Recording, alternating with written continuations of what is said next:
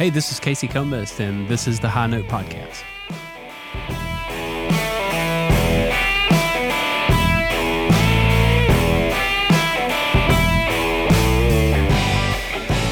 Hey everybody, I'm Jesse Hill. And I'm Hank Berman. And we have Casey from Jackson, the man with the plan when it comes to recording studios. I've actually been following Casey for a long time. When I actually set this whole place up, of course, what I do is I look at people in the surrounding areas, and Blue Sky Studios popped up. And I just looked at the web. I'm a web developer, so I looked at the website. I mean, you got it going on, man. And I just want to talk to you about, one, your story of how you got involved with sound engineering. Like, did you start at another company? Did you start at home? Or are you a musician? That kind of thing. But yeah, man, like if you want to just kind of dive into it and let us know how you got involved with everything. Yeah, well, thank you guys so much for having me on today, and thanks for the kind words. I really appreciate that. We certainly do spend a lot of time on the website and social media and those sort of things, but as you guys probably know, a lot of times it feels like no one sees it but your parents, and so it's good to hear that other people are noticing it. But yeah, man, I grew up down on the coast in Van Cleve, so not far from where you guys are recording right now. I grew up there the first 18 years of my life and came to Mississippi College in Clinton, right outside of Jackson. I know that school well. Yeah, it's a good spot. My wife and I both went there and had a great experience there, and just saw a lot more opportunities at the time for me to stick around up here. I was leading worship at churches and that sort of thing. And as far as how I got into the recording, I kind of had a lot of bad experiences recording growing up. So a lot of people will say I had this wonderful experience, and that's what led me to where I am today. Mine was kind of the opposite. I did not have great experiences, and so I always knew there had to be a different way to create an experience that was meaningful for someone, but also an end product that they could really enjoy and their fans could too. And so that's why we started Blue Sky Studios about 12 years ago. Where are you located in Jackson? So about a mile from St. Dominic. So we actually butt up against LaFleur's Bluff State Park, which is a very unknown state park here right in downtown Jackson. It's funny, my wife and I, we lived here for the first 5 years of having the studio. We moved out about 6 years ago and just turned the whole place into a studio. But when we lived here, it was funny. She grew up in the country as well, and I grew up in Van Cleve, which is the country. And we were right here in downtown Jackson, but it felt like we were in the country because we're looking over several hundred acres of woods, and we could hear crickets and frogs, and it was neat. Country in the city. That's pretty amazing with Jackson, Mississippi, especially downtown, because it's known for being an urban place, and it's, you know, I mean, it's. I lived in Jackson for 10 years, so awesome. I lived in Clinton, and I know exactly what you're talking about. You talked about not having the best of experiences down on the coast in recording studios, and I probably know who you're talking about, and they'll remain nameless. But there wasn't ever really that many studios down here. I mean, to pick from, and I know the guys, some of the guys that had them, very few, but had them, and they did their best, but it wasn't what it could have been. Sure, and it certainly wasn't. And it was more from Mobile to Jackson. All those experiences weren't.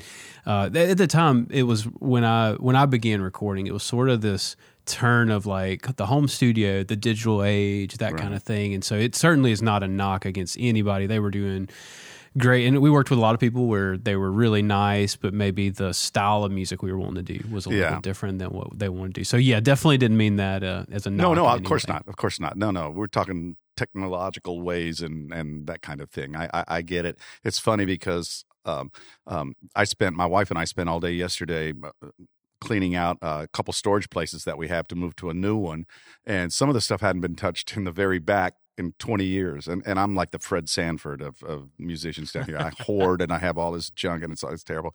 But I bring that up because I found all kinds of stuff that is archaic now in terms of recording or in terms of play. I mean, all these heavy cabinets and outboard gear that I had, they're still in the rack mounts and stuff. And it was like, oh my gosh, this stuff, it may be worth something to somebody, as a collector's thing or something, or maybe some of it's still good, some Mesa Boogie preamp, guitar stuff and all that. But it was like, I forgot all about it. And just how the change in technology has come so far. I even had an event, Easy Bus mixer the one of the first USB mixers and that kind of thing. I mean, still in the box, never been used. So that's crazy. So I totally get what you're saying, and how.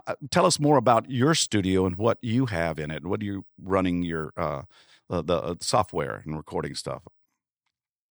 Yeah, so we run Logic Pro. We also do Pro Tools from time to time, and that was how I got started, was doing Pro Tools. But I feel like as a producer, which is probably my favorite role in the studio, I work a little better in Logic. It feels a little more an extension of creativity, where Pro Tools sometimes can be a little more counter of the production side. But yeah, we have about 2,100 square feet, a Studio A, which is where we do most of our recordings with bands. We have a solid state Logic console that we got earlier, 2022.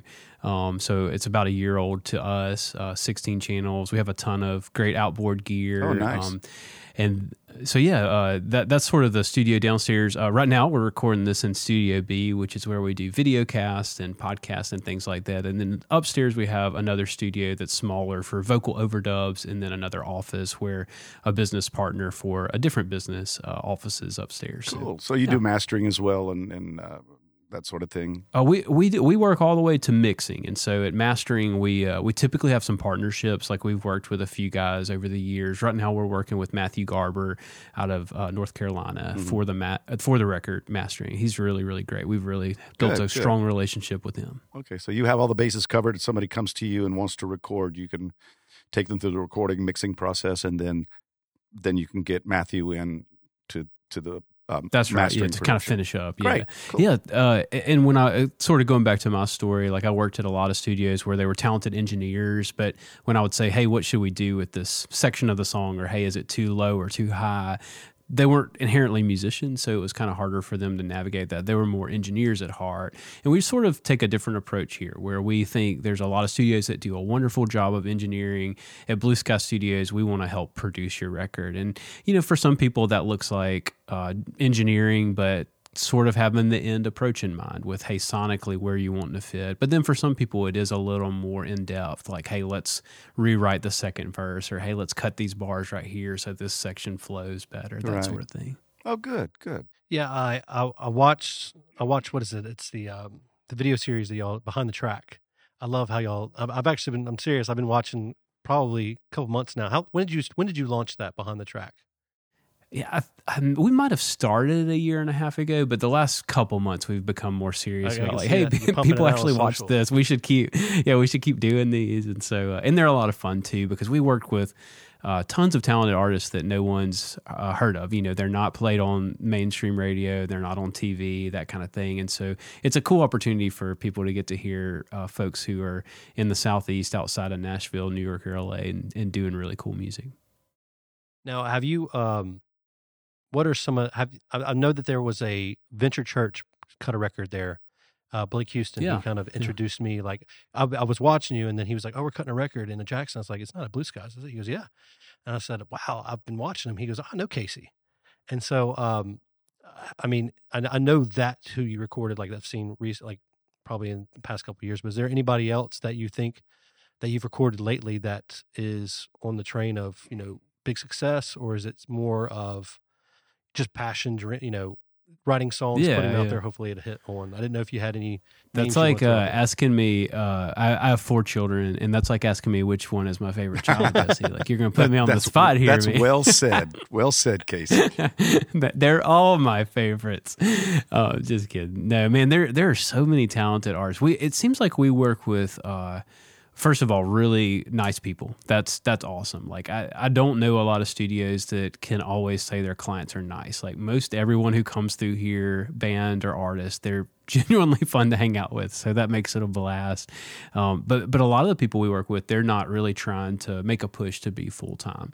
Like, their goal is, hey, I've written these songs and I would just like to share them with other people. They've spent time to articulate what someone else is feeling or what they felt in a moment. And they know that this song can either help somebody enjoy this part of their life, or kind of grieve a breakup or something like Sure. that. But man, tons of talented people coming through here. Zach Tolleson is an artist that we're working with right now that we're really excited about. He won Mississippi Songwriter of the Year and just is doing a lot of really cool stuff. Another guy that we work with a lot, Ance Rigby, he's a nurse practitioner at UMMC downtown. But man, writes some incredible songs, and then we work with some great churches. Like we've worked with Venture Church over the years, and Blake, and we just finished a big project for a writing church out of Starkville called New Horizons Worship, and they write at their church a ton of songs and pump them out, and so yeah, a lot of really talented folks. What genre of music? You mentioned the two guys at the top. What genre of music do they do? What style? Yeah, I would probably call it singer-songwriter Americana, like somewhere in that vein, which I feel like for us, like we're real comfortable there producing, engineering, modern country, and then worship. Like I feel like between those genres, that's kind of where we live. We don't do a ton of jazz or rap. Classical music. There's a lot of studios who do that better than us, and then we work on the occasional pop project that's always fun too. So, do you have musicians that are working around town, playing the clubs and all that, come in to record with you or for you? Yeah, it's funny. Somebody was asking me this the other day. Our studio musicians are insanely talented. A lot of them have spent time in Nashville, New York, or LA, or touring, but for whatever reason, and honestly, COVID was sort of the catalyst for some of them coming back to Mississippi because they were in those big cities and they didn't have work, and so being able to come back here, not only be with their family, but have a much better a standard of living for a lot less has been a big absolutely. win. So, man, they were ready to get out of Jackson to go to Nashville, and now they're ready to get out of Nashville and come back home. So I get it. That's right. I played through the 80s, well, all of the 80s and early 90s in Jackson. So I knew a lot of those guys that left. James Stroud had a studio up there, Grammy Award-winning producer, and worked at Malico in Jackson and those places. So a lot of those musicians, when I left the coast and went up to Jackson at the beginning, I was amazed at how many really good musicians there are in Jackson, and probably still are. I'm sure there is. I mean, it's just a lot of good stuff, and yeah, I'm happy for you that you're making that work for them as well. So that's great. Yeah. And the coast too. You guys have tons of talented folks. Yeah, down more there, and more that's every for sure. day, it seems. So yeah. Yep. Question: do you miss the coast?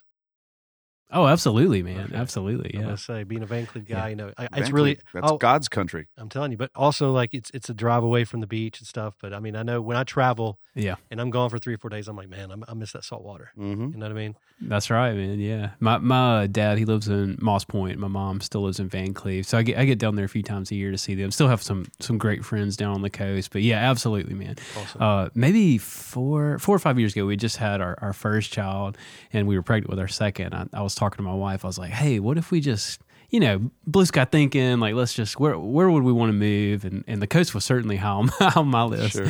And the more we talked about it, she really enjoyed her community up here, and just wasn't in the cards for right now. But man, I'd love to be back down there one day. It's a neat place for sure.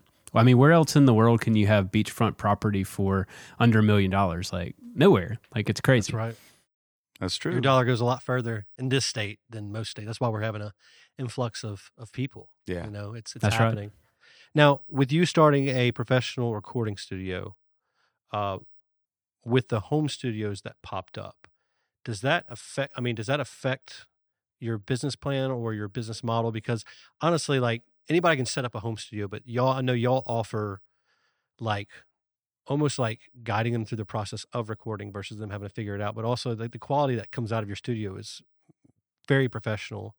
It would take several years for somebody at home to actually get that sound. So I'm really I'm the type, like, if I want to put something out pretty serious, if I can't do it myself, I would be heading up to, somewhere like y'all.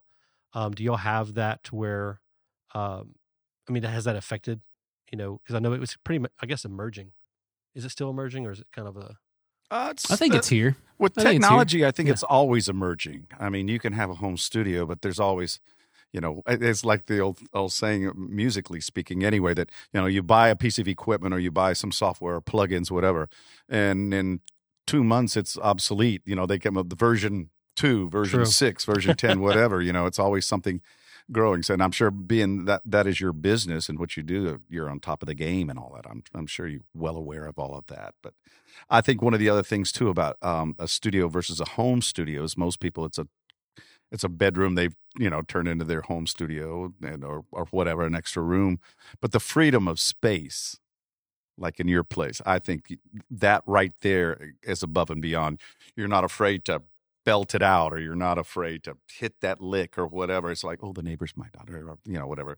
It's still in the back of your head. But a studio, there's that ambiance and that presence. There's nothing like it, without a doubt. Yeah, and I think that's nail on the head for sure. And I mean, what I started was a home studio. Like, it was in my bedroom, several different bedrooms over the years, and that was kind of how I cut my teeth learning. And so I certainly have a special place in my heart for people who do that. And we work with a lot of people that they want a good place to record drums, and so they'll come Right. to us and bring the tracks back to theirs, or a great place to cut vocals. But yeah, I mean, it's sort of like the old. I don't know if this is an old adage, but I mean, you could buy all the stuff to do an appendectomy on yourself, but you probably shouldn't. It's like, I like that. Well it's like said. there's a reason a doctor goes to school to learn how to do that. And so, the same thing with recording. Like, you can buy the nicest equipment you want, but it really, in the hands of a good technician, is where it really matters. And I think the big win for hiring a professional studio is it lets you be the artist.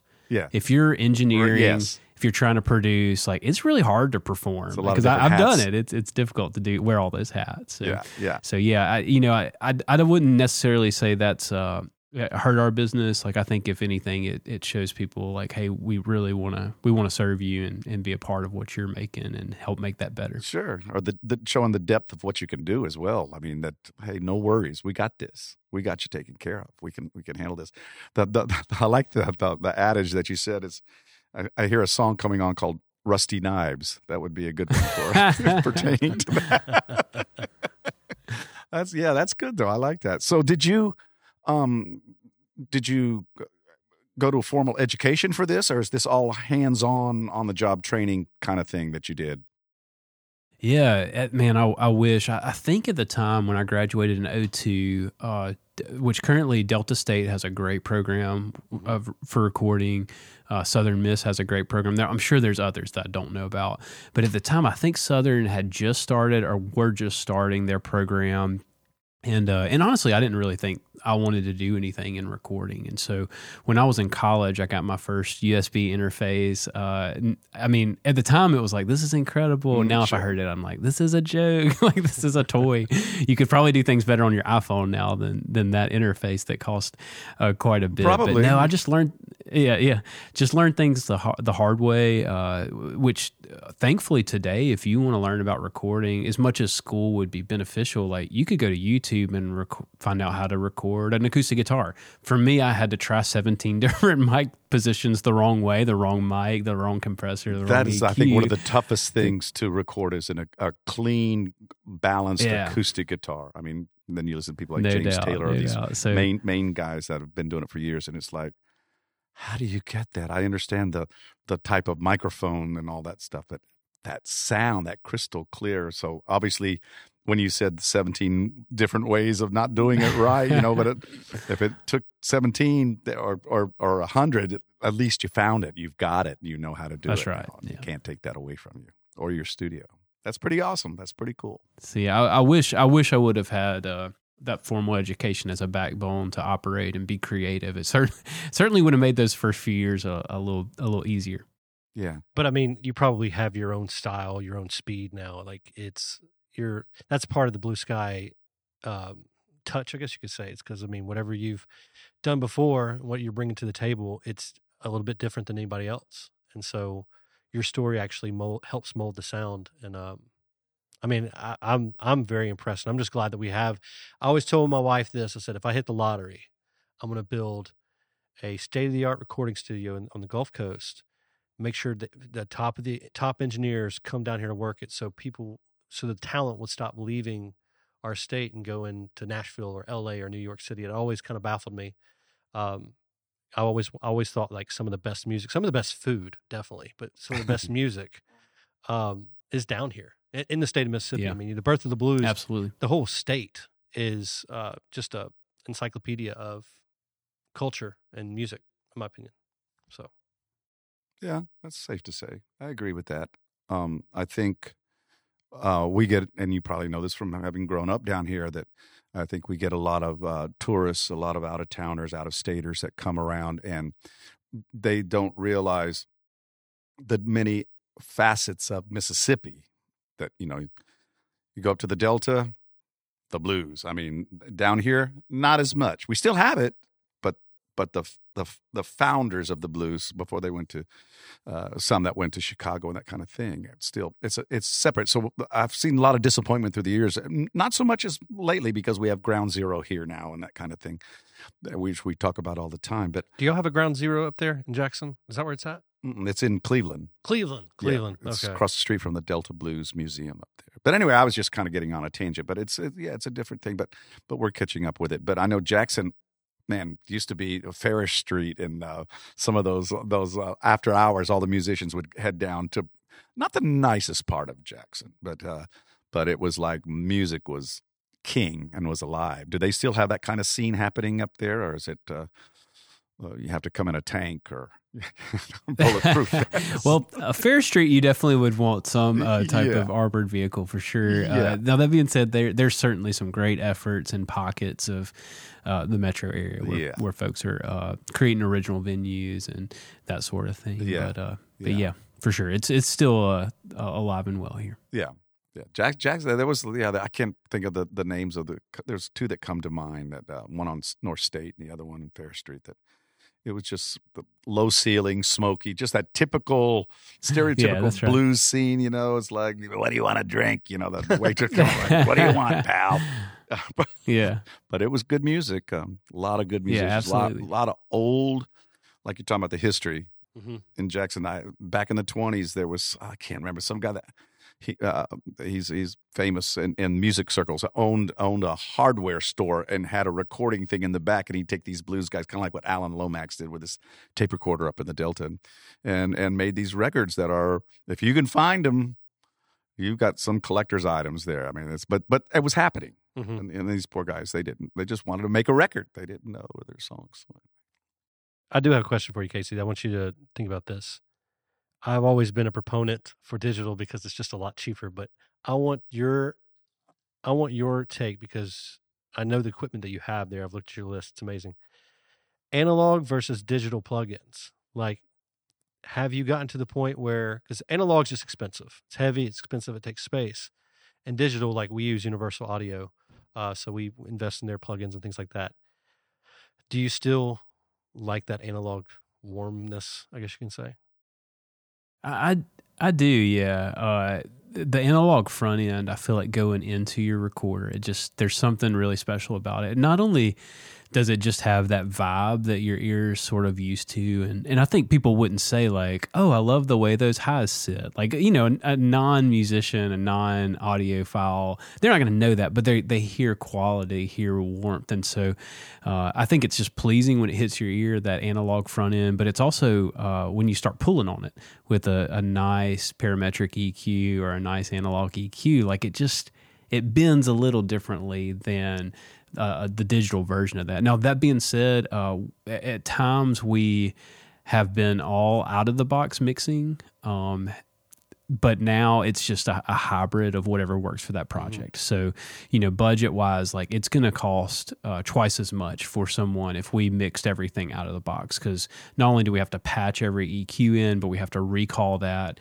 if we want to do a different song. And so right now we've sort of got a cool hybrid setup. I really haven't talked about it with anybody, so I'm kind of talking this out loud for the first time. But bring it on. We use when we're mixing, we do use the Universal Audio stuff. It's great. We use some Slate Digital. What else do we use a lot of? There's a ton of plugins. We probably have too many. It's kind of ridiculous to keep up with. But then when we get toward the bus section of our mixing, where we're running the final drums that have the software processing, we're running that through analog, and we're running that final mix through back through the SSL or some other piece of equipment to kind of sweeten up the audio a little bit more. And I did a test about a month ago. Like I was like, well, maybe this these plugins have just gotten so good where I couldn't tell a difference, and I kind of turned everything off. Did the same thing with software, and it was night and day. Like you just that analog compression. It's just there's something special about finishing your mix on that and the way that it hits the SSLG bus. It's just I don't know. It's a cool sound. I'm getting in the weeds a little bit, but the answer is you can do a lot with software, but we still like the analog front end and finishing it with analog. That's always been the debate. Exactly what you're saying. When digital came in, the very first record that was recorded, as far as popular music or pop rock, was Ry Cooder did an album called "Bop Till You Drop," which is a great record. And it was, all the musicians of the day were going, no, this digital stuff, no, there's nothing like analog. And like you said, that is true. That also goes to the thing of your home studio and your extra room, your bedroom. You don't have the room to have the racks. Or maybe the finances to have the racks of the analog stuff. It's like you're trying to consolidate as much as you can and get the best with what you can get in that little space, relatively speaking, little space. But yeah, there to this day that stuff. Analog. And there's a flip side to that. So anybody listening right now that maybe you have a home studio, just be cautious with software. Every piece of hardware I've ever bought has held its value or gained value. But software, it's absolutely not true. That software that I've bought is worth nothing, if I can't resell it. Thankfully, there are some companies that sort of work with you on that, but it's not anything like what you paid. The analog stuff is tangible. You have it in your hand. That's you right. Own it. You can knock it. You can touch it. You can say, I own this piece, whereas the other one is like crypto. It's like, well, I have it, I guess, but I don't really have it. So, yeah, I see where you're at, and I agree with that. You have a manly Vox box, don't you? The Massive Passive. So it's their EQ, the analog. Yes, sir. Oh, yeah. There you go. Wow. So when I went to his website back then, I remember looking at some of the gear because I'm trying to get inspired. I'm trying to look at what people have. And I saw his list, and it was like a lot of the analog equipment of the plugins that I look at. Right. And of course, you always want that analog, but you have to, it's a big investment. Yes, it is. And so even like with your studio, like you're not just a place to go record music. Like you've invested in the stuff that's going to take years. It's a professional studio versus your own personal studio. It's night and day. That's right. Yeah. We want that for the people of Mississippi. I want people here to be able to say, like, hey, I have a place in my state. I don't have to fly to go record at a nice studio. Mm-hmm. And so hopefully as Blue Sky continues to grow, I feel like what's really fun is we get to work with people over and over again on projects. And so when they come in, they're like, oh, wow, y'all rearranged, or that's new. Oh, it feels so good in here. The vibe is great. Like, that's just going to continue. Like, I do see this as a lifelong venture. And hopefully by the time I'm 50 or 60, we've really built something even more special than it is today. And people can, again, have that option to create something world-class here in our state. That's great. I definitely, I got to film up there soon. And when I do, I'd like to just come tour it and just, check it out. Yeah, man. Get inspired. Absolutely. We're setting this place up, and over time it'll get more set up. But, it's definitely it's a journey. It's not something you can just do overnight. Yeah. So I'm excited. That's right. I definitely, like I said, your website, I saw it inspired me, and then we got a hold of the studio, and we're slowly building it to where we do videography, photography, all that kind of stuff here too. But we are doing podcasting right now, and I do want to talk to you about podcasting because I know you offer podcasting services. Do you have a podcast? So, yes, about, 6 or 7 years ago, I began seeing, so the studio was up and rolling. I was full-time. We had our first child, and my wife wanted to stay home, and I was like, man, this is going to be pretty scary to do music, because music, we might have a great month where we can eat steak a couple nights a week or something like that. And then the next month, we ain't going to eat steak. We're going to eat Spam or something like that every night. So it was like, it's so up and down. And I was like, man, I really would love some recurring revenue. And podcasts meant a ton to me because I did not study business, but podcasting gave me access to all these business leaders. And so about 6 years ago, I started seeing sort of what happened in the early 2000s with social media. these big companies would look and say, hey, our customers are on social media. We should be on social media. And the same thing started happening. These businesses said, hey, our customers are listening to podcasts. Like, we should have a podcast. And so we rolled out. So watch it. Wait for this super creative name. Blue Sky Podcasting, right? Blue Sky Studios, Blue Sky Podcasting. Nice. I'm apparently terrible at naming things. So whole different website, branding, social media content. And we have about 30 companies across the country that we work with their podcasts. So some of them, they'll send us the files and we'll edit, do their transcript, sound bites for social, that sort of thing. And then some of them we help produce. But man, that has been a really fun venture. And one of the things I hate when guests ramble because I'm going to answer your question. No, we want you to ramble. Ramble on, as the song goes.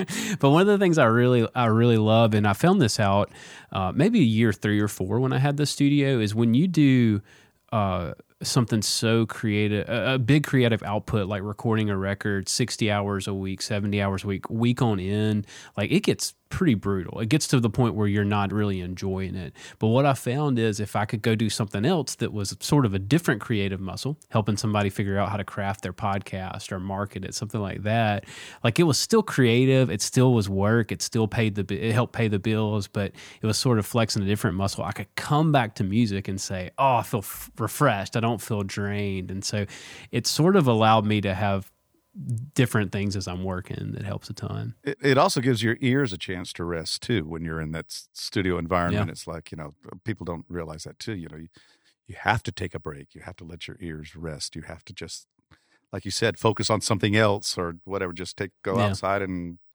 go to McDonald's and get a burger or whatever the case may be, But that's right, I can see the podcasts are a different animal. We've had a great time doing these and it was Jesse's idea and brought me in with it, but I just think it's the now, it's the future. Podcasts are, whether you're interested in music, movies, technical stuff, whatever. There's a podcast like YouTube. There's a channel for everybody. And what's crazy about podcasting, like if you listen to the radio today, every commercial is about listen to this podcast, listen to this podcast. Alec Baldwin shot somebody. Now he has a podcast. Like, about shooting her? No. What I'm just saying is like everybody's going that route to the point of like everybody caught on at once and I'm hearing it everywhere. Like I'm just driving down the road. It's like this person has a podcast. So, and the thing about this podcast was I grew up hearing all the stories that my dad told me. My dad was a musician and I've heard it from him, but these guys are still around. They've never had a platform. So we've created this platform and we're getting a nice little surge of people interested in what we're doing. And so I'm really excited to see where it goes. But we also, it's not just musicians, it's bookers, it's, studio producers. Right. We want to talk about everything. All aspects. Because it is way more than just picking up a guitar and playing, Well, and we're not just doing although albeit a integral part of it, the history of the music on the coast or the state or what pertains to us, but also the present and we're going to ask you, or maybe we're asking you now, where do you think it's headed, or your vision of where the music can, should, might go, that type of thing, because we want it to be not just looking back. Oh, here comes that old geezer and the young guy, talking about all the same old stuff. But no, we want it to be different. We want it to what's relative. So, where do you see music at, and where do you see it? I know it's a very broad question. Where do you see it going, or do you? Yeah, that is a big question. I was trying to write a post on our website a couple months ago about this, and I never finished it. So that might be how my answer goes too. It might not be a complete thought, but I do feel like there's a really neat model in what Mississippi could be looking at somewhere like Texas. You can be a successful 6-figure artist and never leave the state of Texas. You go to a venue there and they love their Texas musicians. They love their people who write songs about what's going on there, and they support them. Not only do they support them by encouraging them with their words, but they support them financially by buying their merch, buying a ticket, wanting to hear original music. And I feel like that's one of the things I would, now this is not where I see things going. This is what I would love to see is a rise in the value of Mississippians longing to hear Mississippi original music. Because that's not. I like that a lot. One of the things that could endear, and which coincides with something I'm doing, is Mississippi musicians, just like you referred to the Texas musicians, writing about Mississippi, they write about Texas. Whether you're talking about Lukenbach or you're talking about Austin or whatever, it's that. Which also brings the masses into the fold. It's like, oh, there's a reason to be proud of this person, whether it be their talent, which of course, first and foremost, or the reflection of their pride of Mississippi or their pride of their state, or proud to be a Mississippian, proud of where I came from. It's like a marriage. It's, there's ups and downs, there's good and bad, but it's ours. It's who we are, at least this generation and future generations at this point. But I think that would tie into it. And I like that idea. And I would like to have the same vision, hopefully, if that comes to be. Comes to fruition, I like but that. You're in Jackson, you start writing about the state parks or something. Somebody up there's going to say, yes, I love that place, or I love that. I like the way this guy's doing that. It's a start. It's the beginning. And of course we have a lot of really good musicians, names, as well as I like to refer to them, guys in the trenches or women in the trenches. That's right. We're the working guys. And typically when I do see people, leave the state, and I don't mean this in a bad way or slight to them, for greener pastures, it's typically because they just don't feel that capacity there to stay in the state or and opportunity. Tour. And that's right, yeah. So I think that's the big thing. It just starts with the normal people who enjoy music paying attention to your Mississippi artist. That'd be a good slogan, a good thing to say. Think about your Mississippi musicians. Support your Mississippi musicians in all context of it. Studios, working, whatever. Oh yeah. Any big bands? I'm gonna be pushing them. I'll be telling them to go to Jackson, man. That's where the sound's at. When it comes to like recording good quality band music. And I mean, like you said, singer songwriter. I'm trying to do something like that here. It'll take a while, but mainly right now I want to focus on a creative space for photographers and videographers. And I'll tell you, when you come down to the coast, let me know. I would love for you to put your eyes on this and give me some pointers. Yeah, absolutely, Jesse. And one of the reasons I reached out to you in the first place, man, I just wanted to encourage you guys, keep it up. There's such a great vibe down on the coast, and having things like what you are doing, it can be the start of something really neat. So please keep up the good work. Who knows, maybe I'll be down there with you guys. Shoot, yeah. Bring it on, Sonny Jim. Well, do you have anything else before we adjourn? Do you want to, we always ask this question, Yeah, Jesse's real good at editing, by the way, so he can, he makes us look good. Well, this is going to be different because this guy, he's got the mic. I know. He's got the mic, right. And I know this guy can edit, so I got to make this sound guy. He knows what he's doing. Yeah, sometimes you got to fake it till you make it. No, but I want to ask you if you have any advice for up and coming producers, musicians. You've been there and done that with a lot of different people. In different genres come to your studio. Any words of encouragement, any advice that you might have for them? At the risk of sounding like repeating the Nike slogan of just do it, I think that would probably be my biggest advice. And it was honestly a big hurdle for me when I first started. I wanted to wait for the perfect setting, the perfect time to there's write, no the such perfect thing. time to, and there's no such thing. It just doesn't happen. So if you want to be a producer, don't send me an email about it. Like, freaking produce. Like, go find somebody, produce them. If you want to write, be the best writer you can. Write songs. Like, sit down and write. Like, if you want to be a performer, get out there and perform. Like, those things, the people that you admire, the people that you see that are doing that craft every day, it's because they spent the time, they put in the work, and they did it, and they developed those skills. Of course, there's natural talent, but at some point, you've got to put in the time.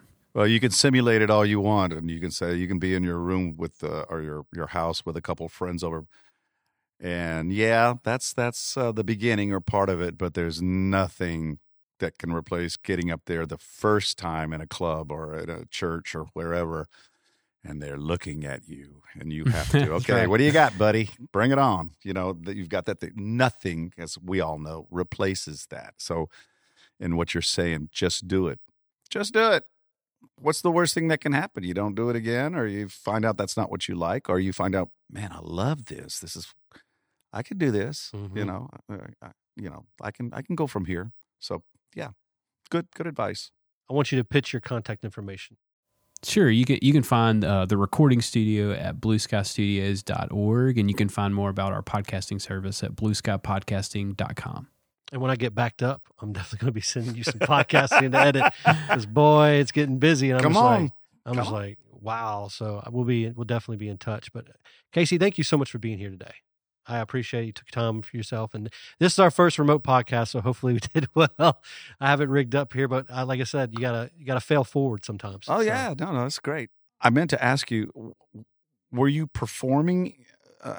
Did you start as a performer? How did you just get into the whole thing? I mean, were you a working musician, or did you? I don't know. I think it was 6th or 7th grade. My dad had always played, and about 6th or 7th grade, I grabbed my dad's guitar, and for some reason, some girls were around, and I was like, "Oh, girls like it when you play guitar," and so that was sort of the catalyst. Yeah, buddy. And then, at First Baptist Van Cleve, my youth minister John Jones, he saw me playing for all the wrong reasons, and he was like, "Hey, man, why don't you play a song for the right reasons?" And he didn't say it that way. He wasn't. He certainly didn't say it that way. But he had me lead worship. So I think one Wednesday night, just at maybe 8th or 9th grade, me and some buddies led.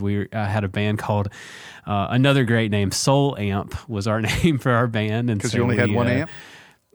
What's that? Soul Amp. Soul Amp, man. Because you only had one amp. The sauce. Play on words. That's right. Only it was singular. That's right. So, right. So yeah, man. That was how we got started. Just playing some worship music, and people were kind enough to let us play some originals around the coast and that sort of thing. Was your wife into music? Did y'all meet through music, or was that just something totally different? No, she was a teacher and then did her master's in dyslexia therapy, but now she stays home with the kiddos. Are you kidding me? I don't think he is. No. So my wife, she's at a school right behind us called Lighthouse Academy for Dyslexia. She's a dyslexia therapist as well. That's crazy. That's awesome, Jess. Yeah. They're trying to build awareness in the state of Mississippi, and that's my video project that I've been doing. That's why I have to go to Jackson for this education bill that's going through. But anyways, that's great. That's really cool. I don't really get to meet a lot of other husbands of dyslexia therapists. I know it's a sacrifice with what these teachers go through and how they're changing the face of education as we know it. It's great. Yeah. No doubt. Yeah. My wife's a Harley Davidson mechanic. No, is that real, Hank? No, she's not. No, his wife is awesome. She is awesome. She works for a judge. So I have that going for me. Hey, you got connections. There you go. That's right. If that emergency ever happens. You never know, man. I just killed it by saying that out loud. I'm Casey Combest. And I'm Hank Berman. And I'm Jesse Hill. Until next time, folks, thank you for joining us on the High Note Podcast.